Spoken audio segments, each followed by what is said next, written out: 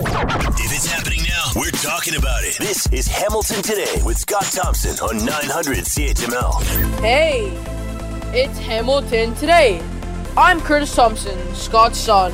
Will Weber is on the board. Will Erskine is in the cloud. In the newsroom, Diana Weeks and Dave Woodard. It seems odd we applaud the Ukraine president today, all while Canada delivers minimum money to NATO and hoards our world energy supplies they so desperately need. Here's Scott Thompson.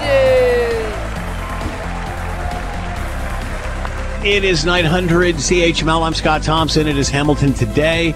Will Weber on the board in the newsroom, Diana and Dave, and of course, Will Erskine watching the skies for us. Feel free to jump into the conversation. Send us a note, Scott Thompson at 900CHML.com. The phone lines are always open at 905-645-3221, star 9900 on your cell. Boy, what an incredible day it's been if you've been following the news at all, especially the Ukraine President Zelensky addressing the House of Commons today. Tomorrow, he addresses U.S. Congress as well. But an incredible, very heroic speech, which, of course, we'll play you some clips of throughout the course of the show.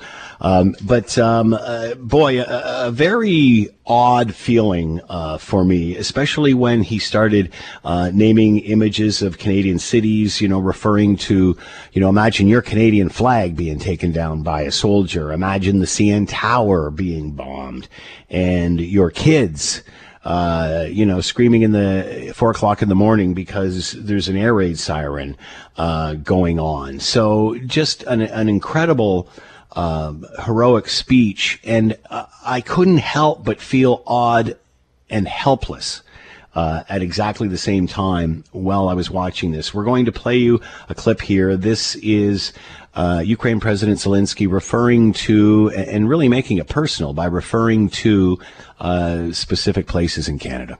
Currently, we have 97 children that died during this war. Can you imagine famous CN Tower in Toronto? If it was hit by Russian bombs. Imagine that someone is laying siege to Vancouver. Can you just imagine that for a second? And all these people who are left in such city. And this is exactly the situation that our city of Mariupol is suffering right now. And they are left without heat or hydro, or without means of communicating, almost without food, without water. That is the translator, of course, and Ukraine President Zelensky giving his speech to Canadian Parliament this morning, which was obviously incredibly moving. But as I was mentioning before, you can't help but have a terribly helpless, awkward, odd feeling in all of this. Because although we are sounding like we're doing a lot and we're sanctioning and we're whatever, we're not doing what they need to have done or what they need to be doing. And in order to do that, theoretically, that triggers World War III. Some may say we're already there, and pointing to Hitler marching across Europe, one state, one country at a time. So, those are debates that bigger minds than mine are having right now, trying to figure out how we get out of this before they completely destroy what is even left of Ukraine. But the Ukraine president, very obviously fond of Canada and fond of its support for Ukraine and the massive Ukrainian Canadian population that we have here. But it's almost as if we're saying, boy, you're a hero. We're going to give you a 3-minute standing ovation, and there, chills up everybody's spine. But that's all we can do. Wish we could do more, but that's all we could do. The minimum amount of NATO spending, that's us. Sitting on world energy supplies that we can't share with the rest of the world, that's us. So, I understand we're not a big power. I understand we don't have a great big military. But clearly, if Ukraine is taking on Russia's, maybe they don't either. So, it's bizarre that we we hold this man up as a hero, yet are in a very awkward position where we'll watch his country fall. Because there's only two outcomes here, and that's either, in whatever way you want to package it, whatever way you want to package this, either somehow Ukraine will slow Russia down enough that something will change course, or they're just going to continue methodically blowing the place to smithereens. And I would suggest it's the latter, because Putin knows no one's going to touch the no-fly zone. So that's really where we are, unless some sort of miracle happens. And are you comfortable with that? Because I'm not sure I am. And although we all have a huge soft spot for the president of Ukraine, gee, sorry, wish we could do more. I don't know. Again, bigger minds than mine are trying to solve these issues. But, I couldn't help but feeling during this heroic speech that he was giving as he was referring to Canadian cities and landmarks and such that he's crying for help. He's begging for help behind all the compliments. And, we stand up, we let him speak, we cheer him, makes us feel good, and then we move on. What is going to be the straw that breaks the camel's back? Is it going to be crossing a NATO border? Or is it going to be watching Ukraine get obliterated? Because that's where I think we're heading. And, the U.S. president is going to head over and have some chats with people in Europe. Hopefully that jerks loose some sort of solution, some sort of off-ramp. But again, it's as Canadians, I'm not sure how we all feel today as we sit there and we idolize this man and we invite him into our House of Commons, our Parliament, to let him speak. And then we go back to our glorious life, a life that some had there over 20 days ago and don't now. Some of the discussions we're going to be having today. Well, 2 years through a global pandemic, Ottawa protests, now Ukraine invaded by Russia, and it's also tax season. Yeah, well, you know what? There is help, and that is the good thing. Remember the old days when I remember my mother used to sit at the kitchen table with a pencil, and I think, how the heck could you possibly do that?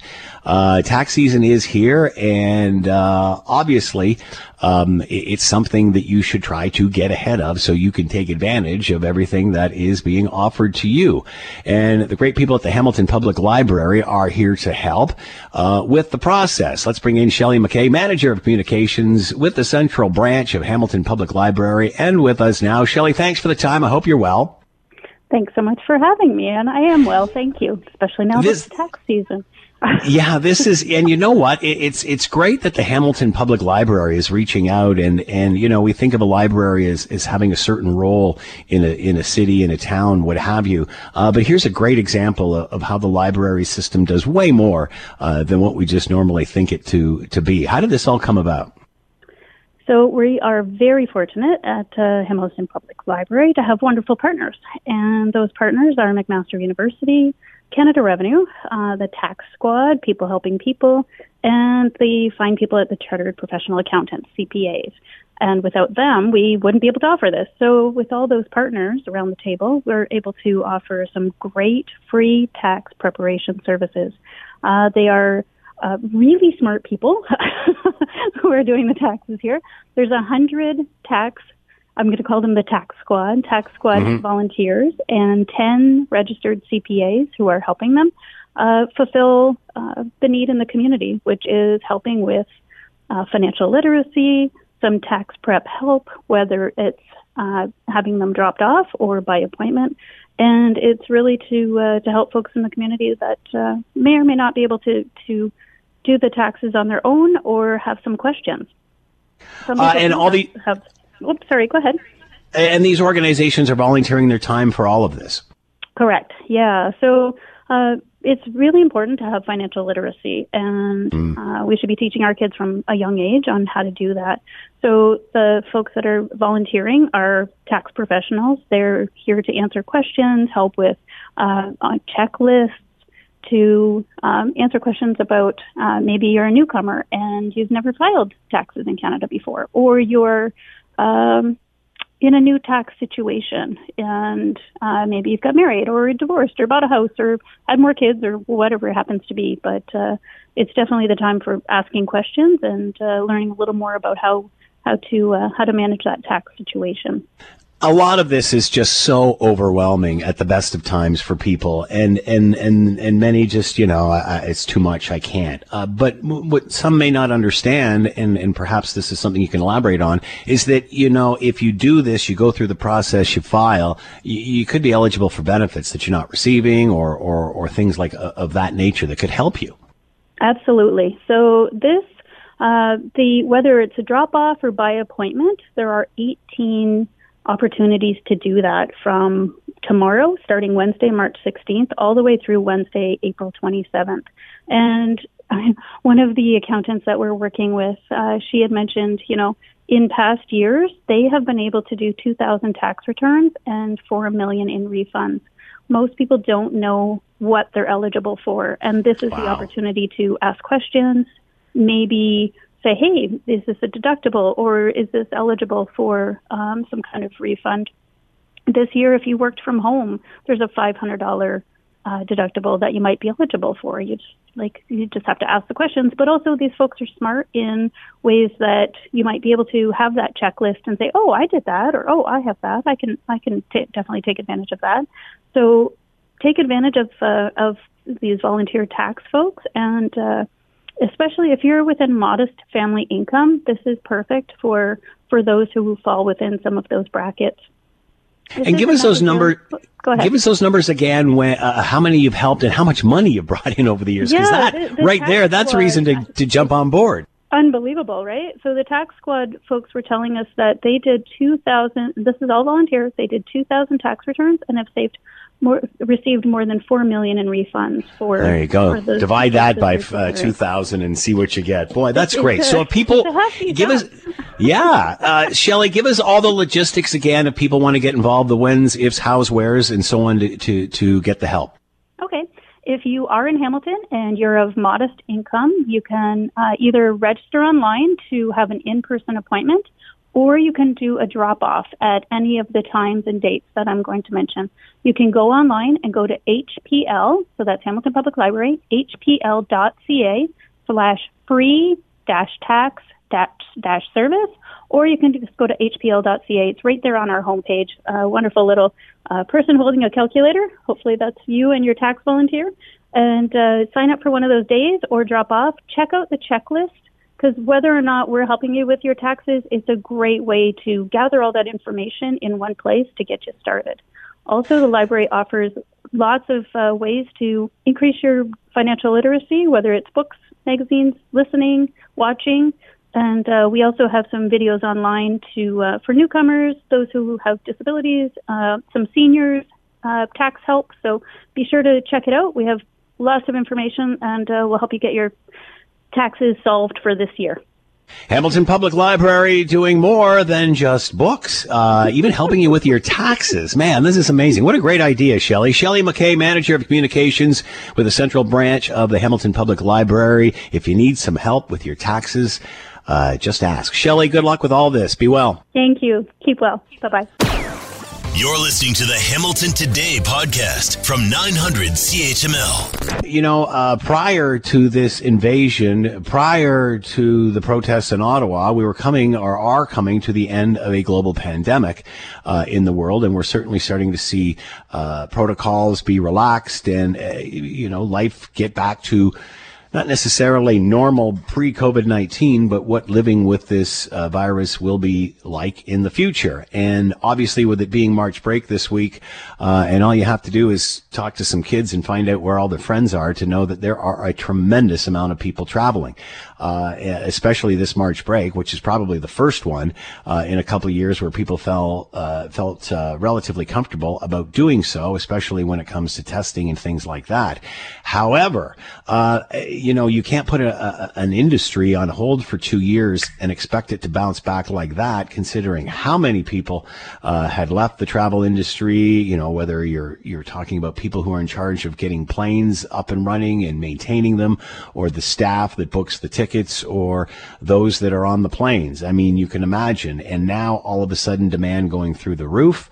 Where is the rest of the industry? Let's bring in Marty Firestone, president of Travel Secure, and with us now. Marty, thanks for the time. I hope you're well. Thank you for having me. Yes, all good. Thank you. We know that this industry, as well as most of the world, has been certainly shut down, locked down, or alternated, or performing in alternate means since all of this started. How difficult is it going to be to fire up this industry again? Well, prior to the potential fuel surcharge scenario, and of course all the issues going on with unrest, etc., we were really, really headed to pre-pandemic levels and then some. Pent-up demand was just driving March break and hopefully summer plans. Now I'm a little concerned about what the future holds, I must admit. Talk about that, because obviously the president of Ukraine addressing Canadian Parliament today. How does this situation, this conflict in this part of the world, how does it alter travel plans? It's huge. You see, cruises, Baltic states, the barge excursions, travel to any one of those countries, even surrounding the two countries in conflict now, are all up in the air with respect to who is going to go there, who is going to put out deposits and plan trips this summer without knowing what the future holds. So I think it's going to really have a major effect on international travel, no doubt. And then local, domestic, or even to the U.S. and some destinations, the fuel surcharge alone on future ticket prices and trips, that's going to also be discouraging. So we kind of get out of one problem, and we just now have two major ones facing us again, no doubt. And obviously, if travel plans to Europe are kiboshed, that puts stress on whatever's left for the buying public. Absolutely. I mean, Croatia, as an example, very hot spot that people would get away at summertime. Questions are coming galore now. Marty, what do you think? Is Croatia a safe spot? I said, guys, the problem is we just don't know the extent and what the next decision is and what's going to happen. So they don't want to put out $5,000 deposits and then find out that cancellation insurance won't cover if war is an exclusion or a travel advisory and things like that. So as you can see, hesitancy galore that we thought we were past at this point. You talked about the hesitancy, Marty, and just the demand not being there. What about the ability to get these industries running again? Are there staff for planes, maintaining them, what have you? Is there enough standing by so when the demand does increase, the industry can adapt? Yeah, I think there is, and there is going to be. Now the question is the pent-up demand and the early response since the closing of some of the restrictions that they had in place. The government advisory going from a 3 to a 2. Now you don't need PCR, just a pandemic. And the third being the 12-year-olds could go back to daycare, or I should say school settings, as opposed to quarantining 14 days. All those things just drove people to say, I'm off the fence. I like what's happening. My government has told me I can travel now. So all that was leading in the right direction, and then this came up. So the industry is waiting. The sector's ready, but now what does the future hold? That's the big question. And so is it, you were talking about the Baltic states and all these different regions that have cruises. We know the riverboat cruises, that sort of thing is a huge industry right now. But what about if somebody's planning on a trip to the UK or Italy or Germany? I mean, is it going to affect that travel as well? That I don't see yet. That I still see many trips being planned to France, Italy, bike trips to Italy, excursions to Israel, places like that. Those are still outlying. That's the right word. I don't know. But those things are still a go. And the concern of getting COVID or having a border closure again is sort of put by the wayside. So now you are right. That trip and those international ones will still be a go at this point. I don't know what the future holds. But the other ones in the Baltic states and the surrounding areas of Ukraine and Russia, that's a big question mark. So, Marty, what's the advice to those that are going, what do I do now, Marty? Well, if you know you're going and you're committed, at least as far as U.S. and sun destination spots, buy the tickets now. They're never going to be any cheaper. The question of fuel surcharges being added is no doubt in the future at some point. Right now, if you own a ticket, it's been issued and you have it in your hand, they can come back and add on to it. So that's the good news. Bottom line, you have to make some real big decisions soon as to whether you're going to put out large amounts of money for potential international trips in summer of 2022. Marty Firestone with us, president of Travel Secure, talking about the travel industry coming out of a global pandemic, getting ready to roll, and then unrest in the world. Marty, thanks for the time and insight. Much appreciated. Be well. Thank you. Thanks for having me. When there's an issue, Scott is all in on getting to the heart of it. This is Hamilton Today with Scott Thompson on Hamilton's News Today's Talk 900 CHML. You're inspiring democracies and democratic leaders around the world to be more courageous, more united, and to fight harder for what we believe in. You remind us that friends are always stronger together. With allies and partners, we're imposing crippling sanctions to make sure Putin and his enablers in Russia and Belarus are held accountable. Today, in line with our European Union partners, I can announce that we have imposed severe sanctions on 15 new Russian officials, including government and military elites who are complicit in this illegal war. All right, that is Prime Minister Justin Trudeau today, just prior to Ukrainian President Zelensky speaking to the House of Commons just after 11 o'clock this morning in an incredibly moving speech in which he literally identified parts of Canada. We've all been watching him speak over the course of this, 20-day invasion, and heroic just seems to be a mild word to use at this point. Let's bring in Amanda Connolly, senior political reporter for Global News, is with us now. Amanda, thank you for the time. I hope you're well.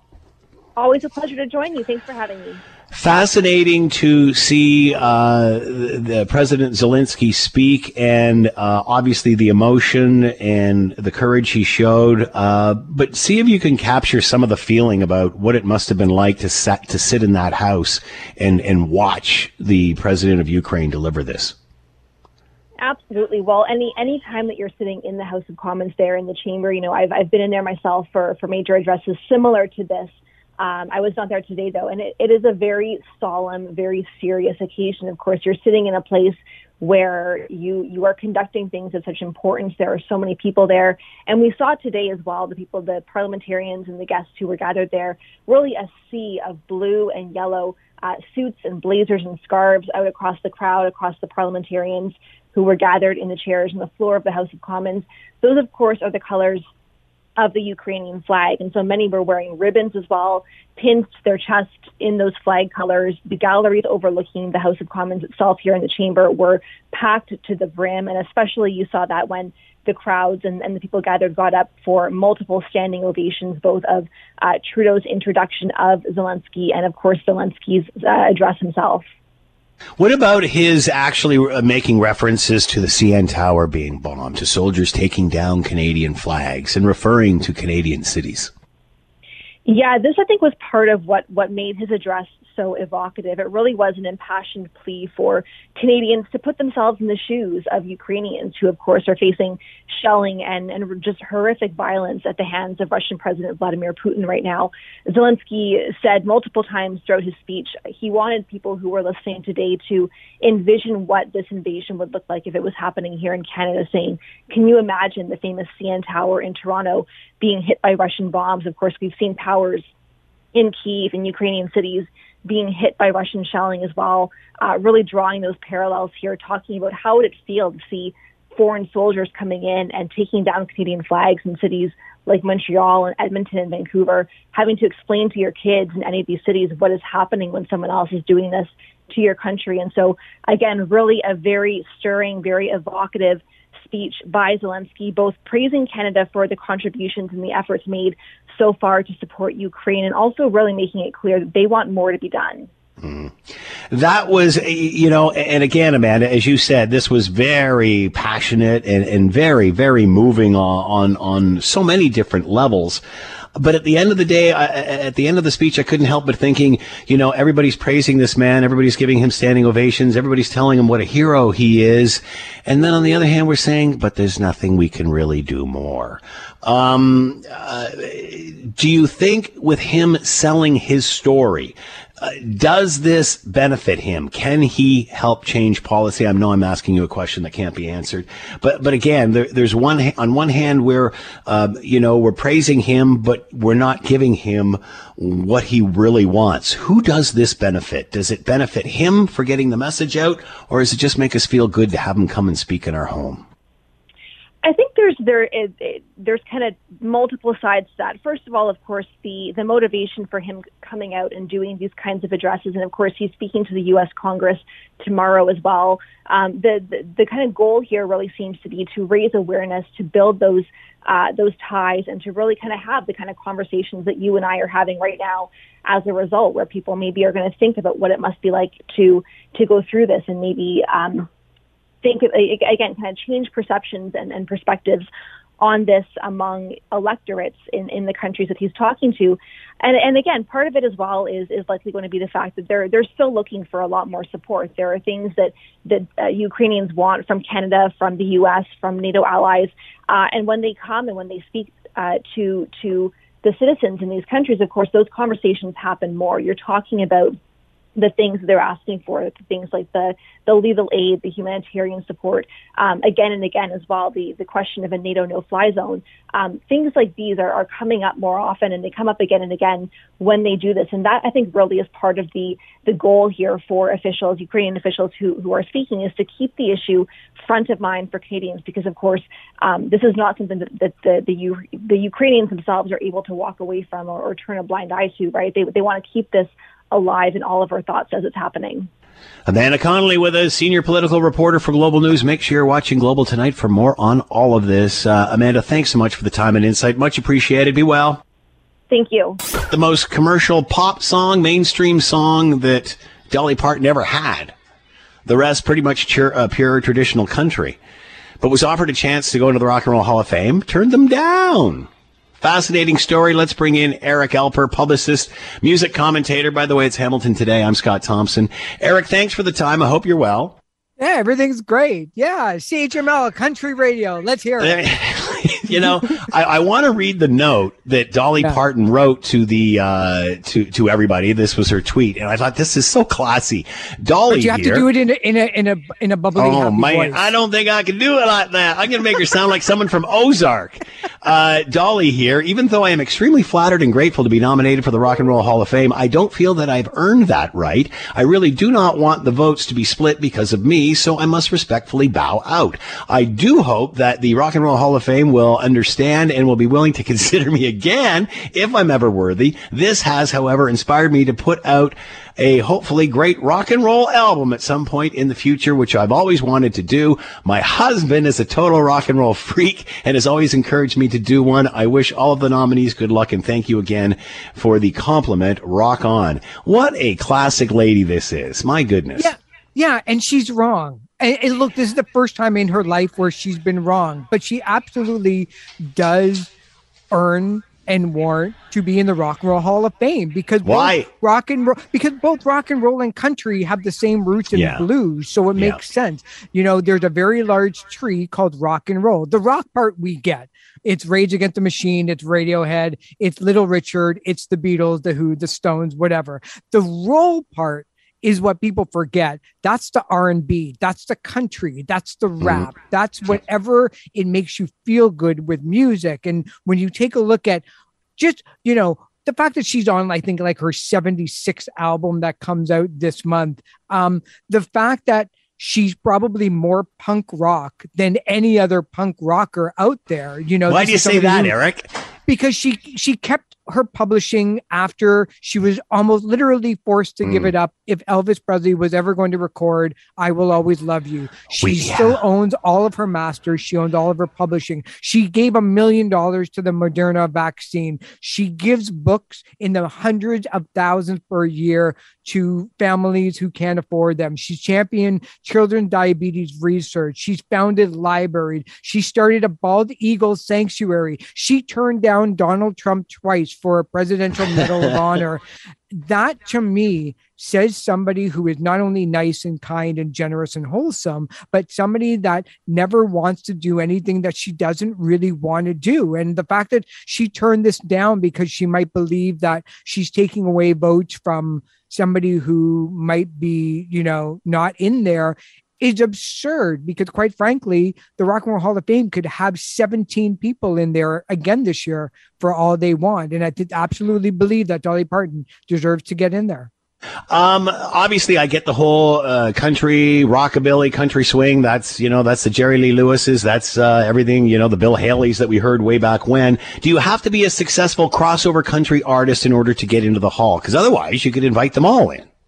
Yeah, and it's probably something that a lot of critics for the Rock and Roll Hall of Fame don't do fast enough. In the beginning of the Hall of Fame, they had 5 or 6 people inducted, mostly the early beginning, the builders of rock and roll, the Little Richards and Fats Domino and the Beatles and so forth. You have to get them in. But then seemingly they did the 60s really quickly, skipped over the 70s and 80s, and now we're in the 90s. So they're falling behind, and you don't really have to be a crossover, because even if Dolly Parton wasn't, the White Stripes have covered Jolene. 9 Inch Nails covered Hurt by Johnny Cash. Johnny Cash is the only artist in the Rock and Roll Hall of Fame, the R&B Hall of Fame, and the Country Music Hall of Fame. Now, he crossed over too, but when you get to be Dolly Parton, you transcend everything. It's not even the style of music anymore. You just become a humanist. You become a person of the earth that,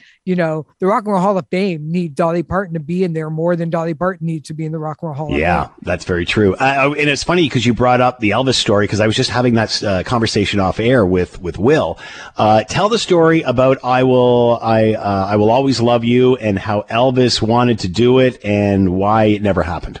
Yeah, so one afternoon, Dolly Parton wrote Jolene and I Will Always Love You. So this is an old song, been around for a long time. In fact, it's the only song in music history to hit #1 on the Billboard Hot 100 3 times in 3 separate occasions with 2 different artists, with Dolly Parton hit #1 actually twice. She hit it on the country chart, then later on the pop chart on the Hot 100. Then Whitney Houston did it. But back in the day, in the early 1970s, Elvis Presley wanted to record that song before Dolly Parton ever did. And the deal was that if Elvis Presley recorded your song that you wrote, you would have to give up 50% of the publishing, which means that he becomes a co-writer of the song because he's putting his own stamp on it. Which he did with everything. Successful. Everybody did that, because it was the way that it was kind of like math, where do you want 100% of zero, or do you want 50% of $100,000? And so Elvis Presley and his manager, Colonel Tom Parker, said, look, if you want Elvis to record this, you have to give up half of your percentages and your profits. And Dolly said, no, thank you. Nobody turned down Elvis. Nobody. Especially at that time of her career. Yeah, he was like 1972. He just had his 19th comeback. He was still a demigod in the music industry. This was 4 years before anybody would ever think that he would be passing away. And look, he could sell 3, 4, 5 million copies of anything that he decided to sing and put out as a single. So to Dolly Parton, she literally left maybe anywhere between $8 and $10 million worth of royalties and radio play on the table when she decided to say no, because she felt that she wrote the song, and as a woman, she didn't want to be taken advantage of by male counterparts, because Elvis didn't do anything. She respected him, but whoever wrote the song should get all of the credit for writing the song. Just because you happen to sing it doesn't mean that you get to have your name on it in that format. And that led to a lot of women standing up and saying, no, if I wrote the song, I don't care who wrote it, I still get that credit. Incredible story, and again, shows to the character of Dolly Parton. Eric Alper with us, music publicist and commentator, talking about Dolly Parton turning down a nomination to go into the Rock and Roll Hall of Fame. Eric, as always, thanks for the time. Be well. Thank you so much for having me. We'll talk soon. You're listening to the Hamilton Today podcast from 900 CHML. Let's bring back Paul Delaney, Professor Emeritus Astronomy, York University, and talk about something space. We always like to do that when it gets a little difficult on Earth. However, it might get complicated up there too. Paul, thank you so much for taking the time. I hope you're doing well. Am indeed, Scott. Always nice to chat with you. So we've talked about this before, Paul. What happens when you've got an international space station with an international crew and then you have an international conflict? Obviously, the situation now, a U.S. astronaut's been up there for an extended period of time, due to come back March 30th, and obviously in a Russian rocket. Is this an issue? How are they weaving through this? Well, let's hope that they continue to weave successfully. If you go with the official commentary out of the ISS consortium, it's business as usual. And certainly activity on the ISS appears to be business as usual.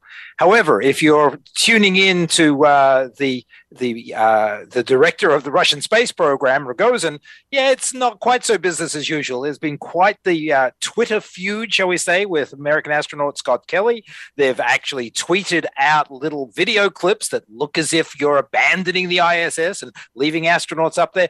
But all of that seems to be a touch, shall I say, frivolous. The official commentary seems that it is business as usual. And Mark Vande Hei should come back to Earth aboard Soyuz on March 30th as planned.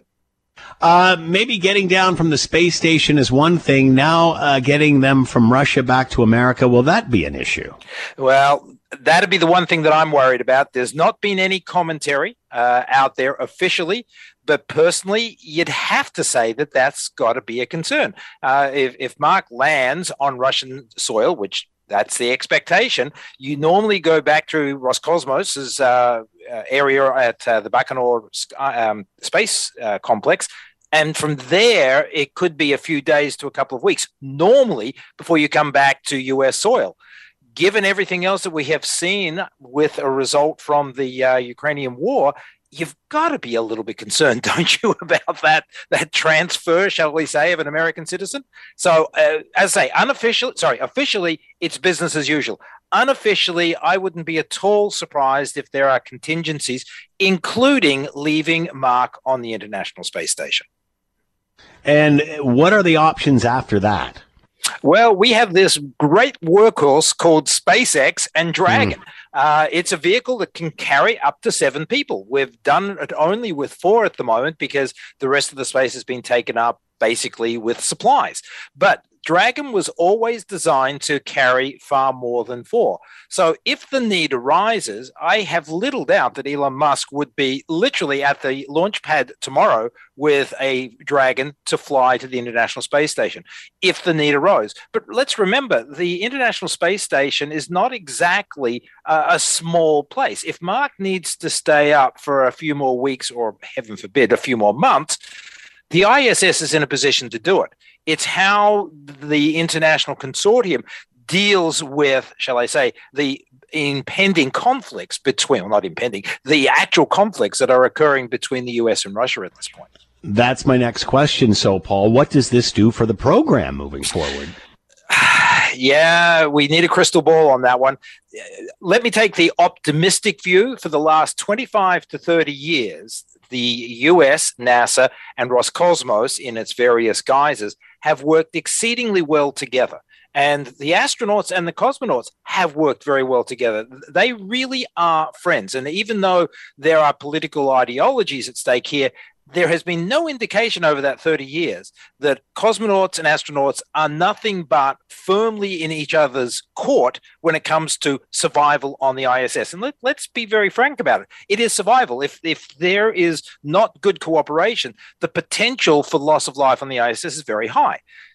The fact that we've talked about this relationship for 30 years and it's been excellent is something that you should not discard. So the astronauts and the cosmonauts themselves I think, are fine. It's, if you will, their political masters that are having the issue.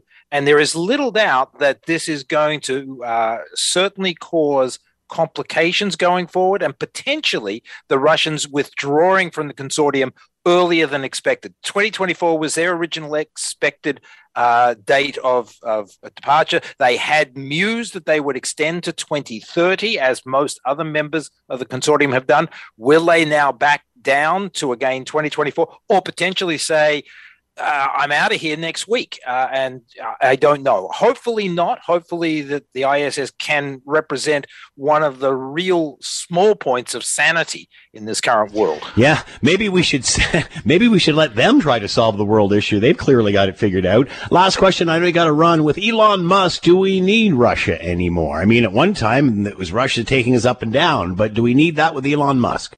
It's much more complicated than that. Going up and down with Elon Musk is easy, but the maintenance of the International Space Station, there are two very big components there: the central modules, which have the thrusters, the life support for the entire station. The station is one, and if the Russians did decide that they wanted to extract their technology, it does compromise the ISS's ability to operate. So it's not just a matter of seats into orbit; it really is a matter of a consortium running a very large world-class laboratory. And so that will be a question in the coming weeks and months. Wow. Paul Delaney with us, astronomy, York University, retired professor, still actively involved in it, though. I'm sure we'll chat again. Paul, you be well. Take care, Scott. Boy, what a scenario. And you know, Paul and I have been talking about this for years, obviously with the International Space Station, astronauts, cosmonauts, what have you, up there from virtually all over the world. And it really has been a uniting factor as far as the International Space Station has been concerned. But when we had Chris Hadfield on, and he was in Russia training. He was the commander to actually fly the Soyuz rocket, had to learn Russian, actually learn how to fly the rocket ship, the spacecraft, by reading a Russian manual. So had to understand the language, and then actually flew the Russian craft up to the space station and then stayed up there for however long. So, you know, obviously Russia, a huge part of the International Space Station, and really our only means there for the longest time. But even as Paul has explained, even with Elon Musk knocking on the door, it still doesn't have the capability to do what the Russian craft would do, bringing people and supplies and literally equipment back and forth. So fascinating. U.S. astronaut is aboard the International Space Station, going for a duration record of just over a year, and supposed to come down on March 30th. And obviously with the Russian rocket taking that U.S. astronaut up and down, he may have to find another way home. Is that what you want to hear when you're on the International Space Station? Elon Musk to the rescue, possibly. If Scott Thompson isn't satisfied with an answer, he'll delve into the issue until he is. You're listening to Hamilton Today with Scott Thompson on Hamilton's News Today's Talk 900 CHML. A couple of things we want to talk to Marvin Ryder about, the Groot School of Business, McMaster University. He is with us now. Marvin, thank you for the time. I hope you're well. I'm great, thank you. Glad to be with you. Marvin, can't get started here without first asking you your comment for a comment on President Zelensky of Ukraine making a passionate speech to the Canadian House of Commons today, obviously pleading for a no-fly zone. We know if that happens, it will signal the start of World War III, which is why we are not doing it to this point. Sanctions obviously being talked about a lot. Is there much more we can do? Are these sanctions going to do anything? Well, the sanctions themselves are crippling the Russian economy. We know that. We know that Russia is about to default on $150 billion of credit at various banks around the world. They're just not going to be able to continue business as usual. And we know that the citizens in Russia are suffering. The question is, are they going to do anything about it? That has been the hope, that the people in Russia would say, I don't like what's happening here, and rise up against Putin, either removing him, revolting against him, perhaps in the worst case scenario, even assassinating him as it goes. The question is, how long will that take versus how long can Ukraine hold on? Zelensky was a very passionate speaker, and I think he very much impressed everyone who listened to his speech. He did something very clever today. He made it very Canadian in the speech. So he made reference to various Canadian landmarks, how we would feel if the CN Tower or Vancouver or what have you was being bombed by an opposing enemy. And we made it very personal. I'm just not sure we can do what he asked. And that's that no-fly zone. If you could clear the Russian planes from the skies, I think Ukraine has a fighting chance on the ground. But the question is, how do we do that without invoking World War III? So clearly, Mr. Trudeau has lots to think about, again, with the Allies. This is not totally on Canada's hands. No. But we've got to find a route together to do something. All right, let's talk about Unifor and President Jerry Dias. It was announced a while ago that he was going to take an early retirement. We heard something about health reasons, and that was it. Now we're finding out that there is some sort of investigation going on regarding alleged breach of Constitution. What does that mean, Marvin? Well, that's a good question. Thank you for asking, Scott. So let me take you back in time to the middle of February. Jerry Dias was elected to his third 3-year term as president, and that was expected to run out in August of 2022. And he had indicated in 2021 that he wasn't interested in running again, so his total 9 years would come to an end then. In the middle of February, he announced that he had some health challenges and he was going to withdraw from public life. He wasn't retiring right then, but he was going to have his social media account go silent so he could focus his efforts. He never said what the health challenges were, but you assume the worst when you hear this, someone who has to focus, maybe he's facing cancer or something like that. And then it was just earlier this week that he announced that, again, to focus on health challenges, he was retiring early, and everyone wished him well. Now the story has leaked out that there has been an allegation that he breached the organization's constitution. Now, that could mean just about anything. It could mean something around the way he was last elected to office. Maybe there were some improprieties in that campaign, or how the vote was held, or fundraising. Perhaps there's an allegation that he took some money for something, or he used staff in an inappropriate way. Everyone's been very, very tight-lipped about this. I was doing a search before we spoke through the internet, all over the internet, to see if we found a leak somewhere, and no one seems to be putting any meat on these bones. So it really raises more questions than there are answers at this point. Is there any reason to believe the two are related, or is it just bad optics at this point? Well, that's, again, a really good question. Mr. Dias would not be the first leader who has chosen to leave an office for reasons other than the real reason, and putting a public face on this to give himself some what we call it, a back route out of this and saving face as he goes. I don't know. In February, there was no one who doubted that he was an ill man and needed to focus on his health.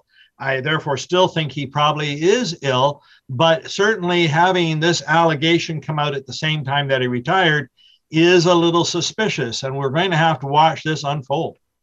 What does this mean for Unifor, or is this just inside baseball? Good question. So knowing that he was not going to seek re-election in August, two front runners for his job have emerged. One is his executive assistant, his strong right arm. Again, that's not unusual for someone who was at the right arm of somebody to step forward and say, I want to lead. But a leader of a very large local within Unifor has also stepped forward. So it does appear there is to be a race and a choice and an election that means something. Now, again, I think the question will be, will they try to schedule that election sooner than August, given that he has retired? Is there an interim leader, and are they going to make sure that interim leader has no chance to run for office, and conceivably the interim leader could be the one they coronate at the next one? So I think there is some inside politics going on here, but we had believed before this allegation that there was going to be a change at the top. This is just maybe making it happen a little faster. Marvin Ryder with us, Groot School of Business, McMaster University. As always, Marvin, thank you so much for the time. Be well. I will. Thank you.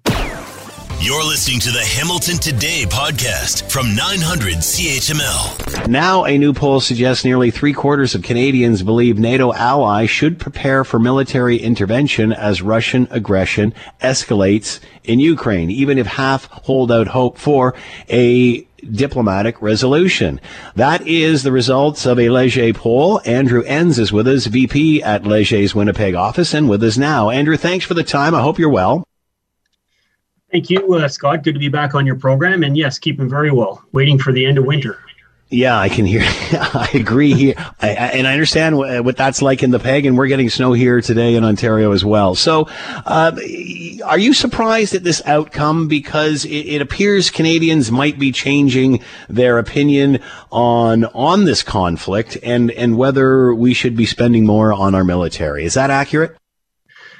I think that is accurate, Scott. And I am a bit surprised. I mean, Canadians' views on the Ukraine situation, if anything, appear to be hardening. Our concern, our view that this could escalate into a broader conflict has really increased over the last couple of weeks. And when we started polling on this issue, and as you noted in your introduction, some of those numbers regarding preparing for military intervention by NATO. I mean, that catches me a bit off guard for the Canadian, kind of peace-loving public to be fairly hawkish on this issue. There was an interesting news flash that just came from CBC. It says Parliament gave Zelensky a hero's welcome. He gave us something else, a cold dose of reality. Are perhaps we starting to understand what is really going on here, and perhaps we're not doing enough to support the rest of the world? Well, it is interesting. I mean, on the one hand, when 74% of Canadians say that this could escalate, I guess maybe they do understand when they start supporting things like a no-fly zone or, Ukraine should be allowed to join NATO. 66% feel that Ukraine should be allowed to join NATO. I mean, those are moves that would likely broaden this conflict. Yeah, I mean, Russia has been pretty categorical, or a no-fly zone, as I understand it. I mean, that would basically put NATO forces in direct conflict with Russian forces, and there you go. So it is interesting. I mean, I don't, and it's almost interesting. We asked a lot of these questions in the United States, and our Canadian, levels of agreement and our hawkishness is actually stronger on this than what the Americans are. The Americans are a bit more. They're still very much in Ukraine's corner, but they're a bit more, less intense, I would say, compared to Canadian views. We know Canadians not necessarily interested in spending on the military. Obviously, now not really interested in expanding our energy industry in any way. Is the Prime Minister waiting to see, or waiting to see if Canadians' views are changing on this?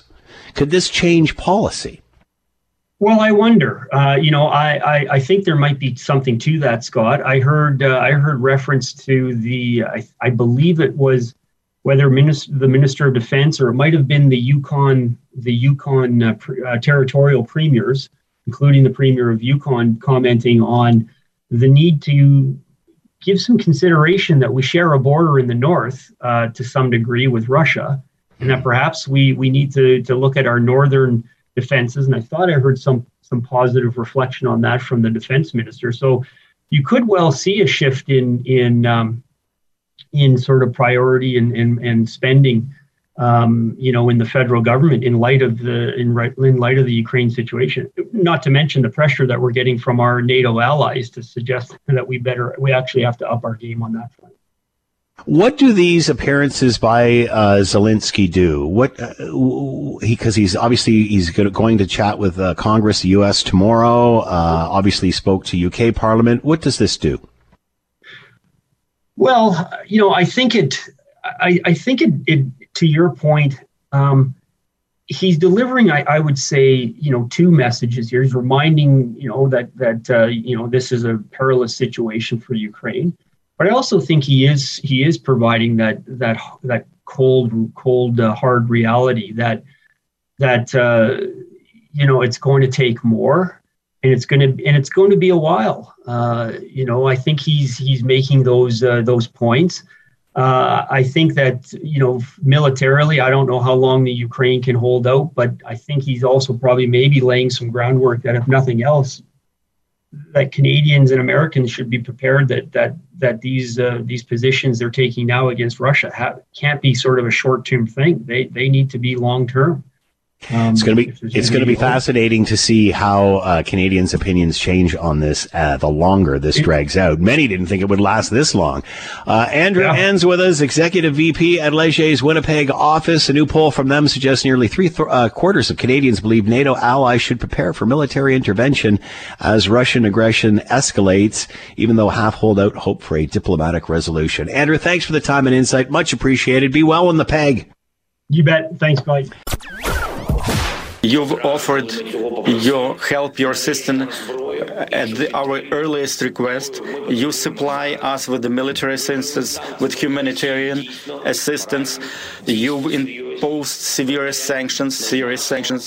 At the same time, we see that, unfortunately, they did not bring the end to the war. You can see that our cities like Kharkiv, Mariupol, and many other cities are not protected just like your cities are protected, Edmonton, Vancouver. That's voice of a translator in the speech by President Zelensky of Ukraine to the House of Commons today, thanking Canada for all it's done, but really it's not much of help at this point. They need that no-fly zone. However, with that comes a signal to the start of World War III, which is why we are as apprehensive as we are. Anyway, as this continues through day 20, many are asking and wondering what China's role is in all of this. What's the difference between China and Russia if you just take out the military action in what we've been seeing over the last couple of years? And in a piece for the Globe and Mail, Charles Burton wrote about how China could come out on top of this strife that we are seeing in Europe right now. The article is entitled China's Potential Long Game, First Dominate Russia and Then On to the Arctic. Charles Burton is with a senior fellow with the Center for Advancing Canada's Interest Abroad at the Macdonald-Laurier Institute, and with us now. Charles, thank you for the time. I hope you're well. Good to speak with you again, Scott. How does this play into China's hands, what's going on with Russia and Ukraine? I think it really is well regarded in Beijing that the world is unfolding as Beijing hoped. You know, as we discussed on the program before, China has this audacious ambition to take over the leadership of the world from the United States. They think the U.S. and the Western powers are in decline.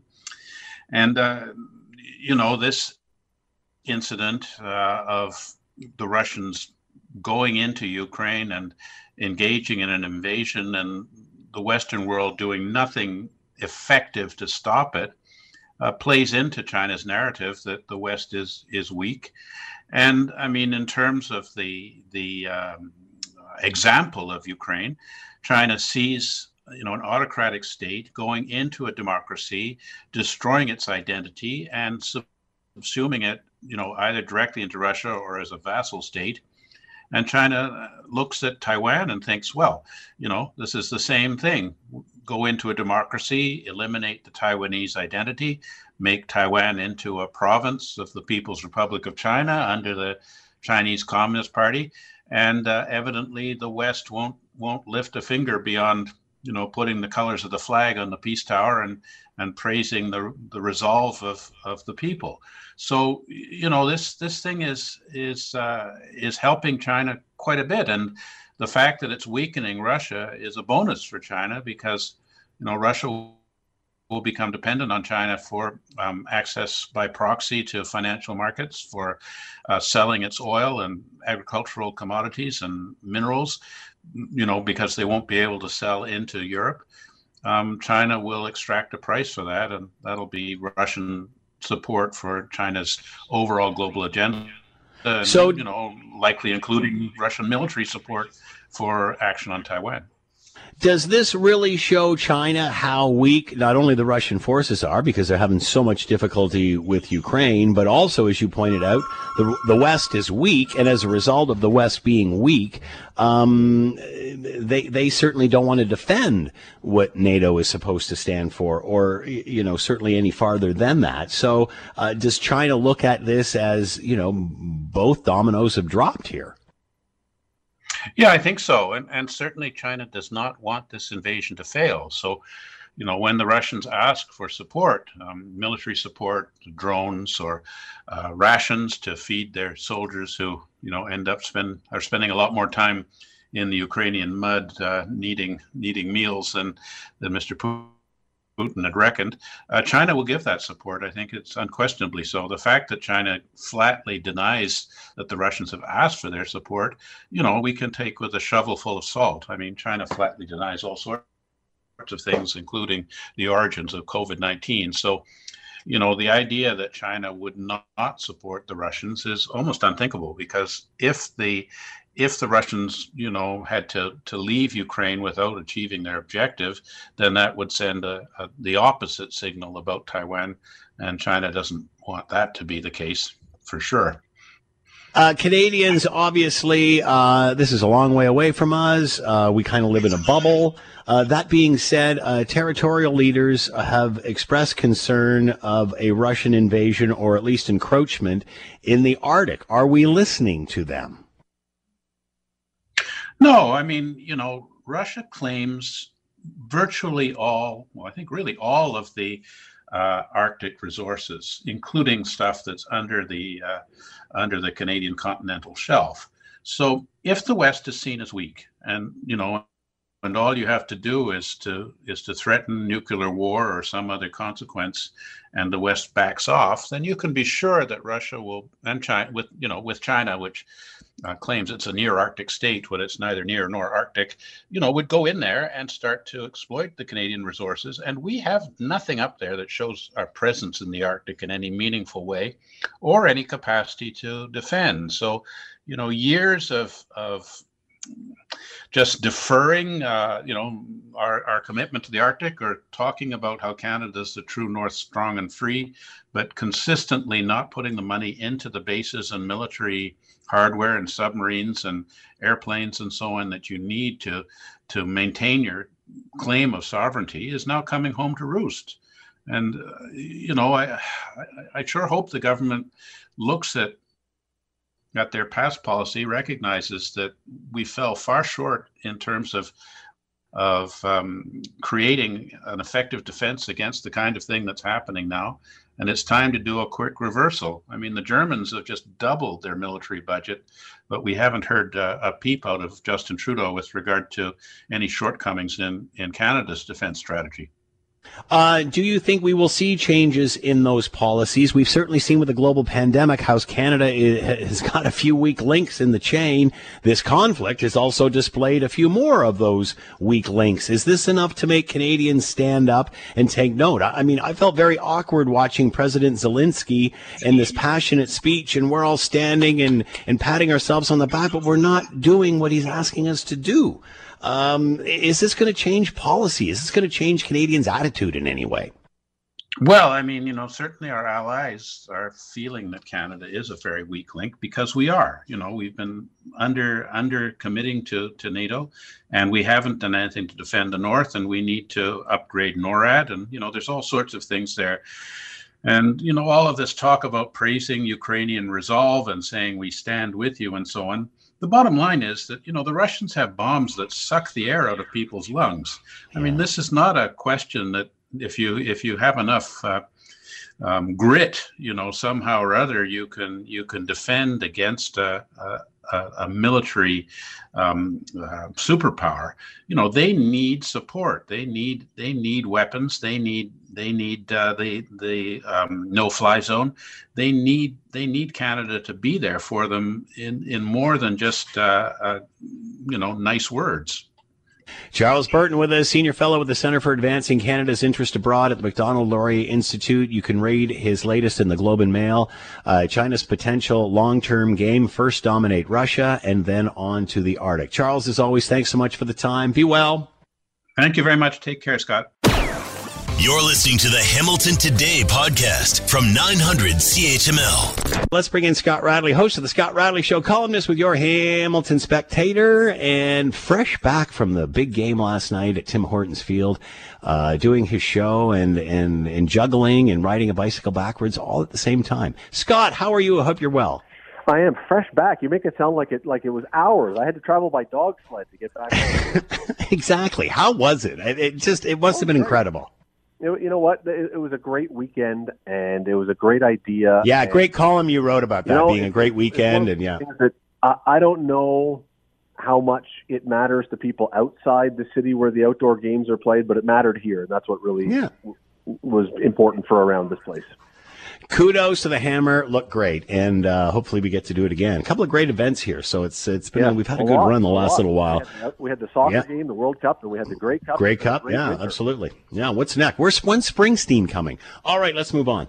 I must admit, I felt a little uncomfortable watching President Zelensky's speech, passionate speech, heroic speech in the House of Commons today, and everybody standing up, giving them a couple of minute standing ovation, and telling them about all the great sanctions that were inflicting on Russia and such. Knowing in the back of my mind that sooner or later this country's going to fall if Russia keeps marching in the direction that it is. Do you think this is going to change Canadians' minds? Had a guy on from Leger earlier on says, yes, minds are changing. Do you think this is going to change policy and make people look at, keeping up with our NATO spending and everything else that needs to be done? There's also the concern with Russia in the Arctic as well, but we just seem to think that we can hug everybody's badness away. Okay, so before I answer that, let me go back to something you said in the intro that I disagree with a little, and I think that people here do care. I think that Canadians do care. The question is, can you care and not want to adjust too much of your life at the same time? And I think that's where we are. I think we really do care. I think Canadians are very passionate about what's going on. But I don't think that most of us are looking, saying, I really want to have a very, very different way of life to do something about it. Yeah, it's sort of like NIMBYism, isn't it? Yeah. Not in my backyard. And I will say, one thing I'm very glad about today, I don't know if you saw this. I talked about it on my show last night. I am so glad the Prime Minister did not show up like Emmanuel Macron has been doing in France, who is the most clean-cut of world leaders out there. You never see him not in a tailored suit and shaven and his hair perfect. Go look at some recent pictures of him. He's clearly been looking around the world and saying that Mr. Zelensky is now the leader of the world, and Macron is now dressing like him. It's like a fanboy thing. It's unbelievable. So what, like in military shirts and stuff? Like, what do you mean? He's wearing hoodies. He's walking in with hoodies. He's got the 4-day unshaven look. He's got his hair tousled. He looks like Zelensky. And it's like, this can't be a coincidence that at this moment is the first time he lets himself be like that. So I'm very thankful that our Prime Minister, who heaven knows has dressed in enough costumes, didn't show up at the House of Commons today looking like Zelensky, because that would have been a little too much. But you're right about our what we face. I mean, look, Canada's never, I don't think, we've got too long a border on all sides. We can never properly defend ourselves. We don't have enough people. We don't have enough money. The borders are too long. But we are pretty apathetic to what's happening. And look, I'm not suggesting for a second that Russia is about to invade Canada. But we are right next to Russia if you look over the top of the globe. I mean, it looks like a long way around, but over the top, we're not that far away. I don't know how we defend ourselves or prepare to defend ourselves, but surely we got to be doing something more than we're doing right now, which is essentially nothing. We don't have to punch up like the U.S., but we certainly have to do our share, and that's what we're not doing. We've got to put. What do we spend on military? I don't know, but it's supposed to. It's supposed to be for NATO the minimum of 2%. We're at 1.39. Okay, that's what I was. Yeah, so at the very least, and look, with what's been going on, how many countries around the world who are part of NATO have said, "Thank goodness now we're part of NATO," because look at Ukraine, look at the position they're in because they're not. And so, if you're going to be breathing that sigh of relief that we've got this protection, are you not obligated to at least, as you say, pay your share to keep up that membership in the club, so that if the bad times ever would come here, And I don't expect them to, but if they ever did, we could have held up our end of the bargain. I would think so. And we saw the same thing happen with Crimea and had the same response. Scott Radley with us, host of the Scott Radley Show, columnist with your Hamilton Spectator, coming up after the 6 o'clock news. As always, Scott, thanks for the time. Hope you're well and have a good show.